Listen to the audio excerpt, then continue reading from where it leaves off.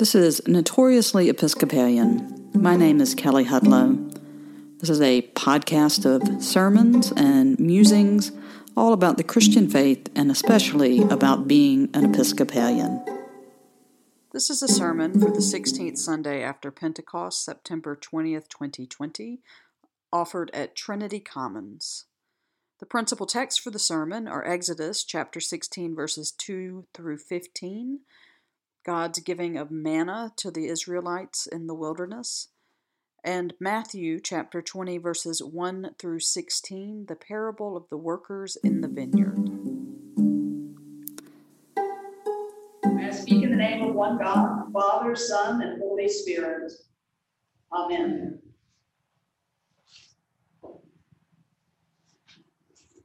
One of the gifts of working from home in this unusual season is that I've gotten to spend quite a bit of time watching the birds, specifically hummingbirds. We've added another feeder this summer to our house and have therefore increased the number of tiny warrior birds that zip around our house on a daily basis. When the hummingbirds first arrive, their buzz is fast and high-pitched. But as I was watching them this morning, I noticed that their rate had slowed and the buzz was more of a hum, and the aerial maneuvers were a bit slower. Unlike the mourning doves that come in small groups to eat the bird seed that falls to the ground because the cardinals and house pigeons are messy eaters, there is no teamwork for hummingbirds. It is every bird for itself. Even though the hummingbird feeders have multiple drinking ports, our hummingbirds prefer to drink solo. One particular bird that is a bit larger than the others that we call fantail because of her tendency to fan out her tail as she flies straight towards another bird or our face to scare us away from the feeder, polices the front feeder in the early evenings. She is a real pain and makes it quite a chore for the other birds to get something to eat. I guess in the hummingbird world, this all makes sense. The little 3-gram birds need to double their weight to finish their migration south. The mourning doves and the cardinals seem to stick around all year and have gotten used to the feeding arrangement. But for the hummingbirds, there is no such thing as sharing or taking their fair share. Sharing is a weird behavior. It's a learned behavior, something that most kids don't master until they're around 3 or 4 years old, and some only do it begrudgingly. Shortly after learning to share, kids seem to learn what fairness is, though some scientists think that fairness might be learned earlier. The basic idea of fairness for kids is that everybody has the same stuff. Stickers or toys or treats are distributed equally. And if someone gets something more or different, then you are very likely to hear the complaints of "that's not fair." There's a lot of complaining going on in our readings today. The Israelites complain against Moses and Aaron about bringing them into the wilderness to die of hunger.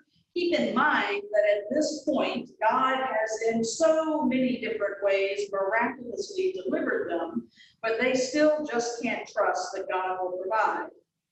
But again, God hears their complaints, promises to provide meat in the evenings and bread in the morning, and sure enough, in the evening there was quail, and in the morning there was manna, and the Israelites ate. Now, the lectionary text ends at this point when they learn that the manna is the bread that the Lord has given. But if we were to read forward just a few more verses, we would learn that God gave them very specific instructions, which is when they went out to gather the manna, they only needed to gather their fair share.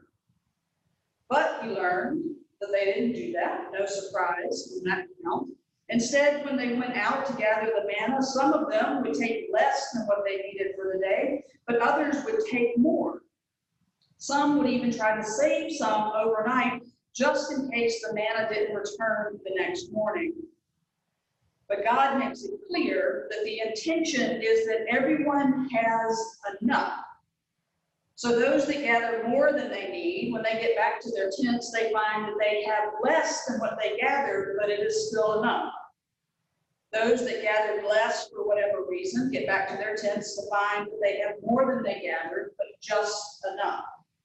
And those that try to hold some back in case God doesn't send more manna the next morning finds that it rots overnight. Now we might see this and think, well, that's not fair. If folks worked harder and gathered more, they should have more. The folks that saved should be able to save what they want to. And maybe it is not fair, but it is in God's economy enough. Our sense of fairness is again challenged by the parable from Matthew of the laborers in the vineyard. Scholar Amy Jill Levine has remarked that parables operate on multiple levels, and what makes them so difficult is that they challenge us to look into the hidden aspects of our own values, of our own lives.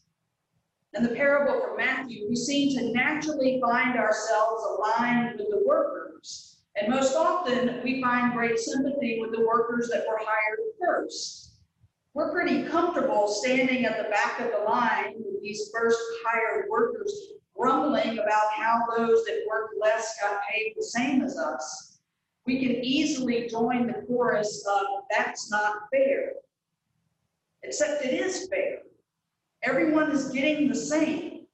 Those hired first are getting exactly what was agreed to, and those hired later in the day, though they had no agreement, were paid a fair day's wage. All of them got enough. The troublesome turn in the story comes from the landowner's question of, are you envious because I am generous? And the only answer that the laborers can give and that we standing in that grumbling crowd can offer is, well, yes, we are envious because the landowner is generous to someone not us. The workers have no room to complain on fairness grounds, and their complaint is that somehow those hired later in the day are getting special treatment. I doubt the workers hired first would have complained if the landowner's generosity meant that they got a bonus. Our world is built on a system that demands that we believe that there is not enough, fill in the blank, for everybody. Not enough money, not enough work, not enough time. Therefore, it is every person for themselves. We become like those hummingbirds chasing others off from a feeder that still has multiple quarts to drink from. We're like the Israelites in the wilderness that try to take more than we need from the miraculous bread given by God. We are like the grumbling workers that instead of being thankful that their neighbor will have enough money, we complain because we didn't get more. While we call this the parable of the laborers in the vineyard, the opening line tells us clearly that the point of focus is on the landowner. The kingdom of heaven is like a landowner who went out to hire workers.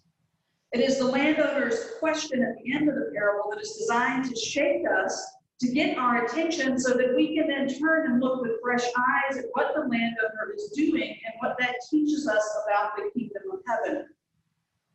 The landowner is focused on giving as many people as possible a daily wage.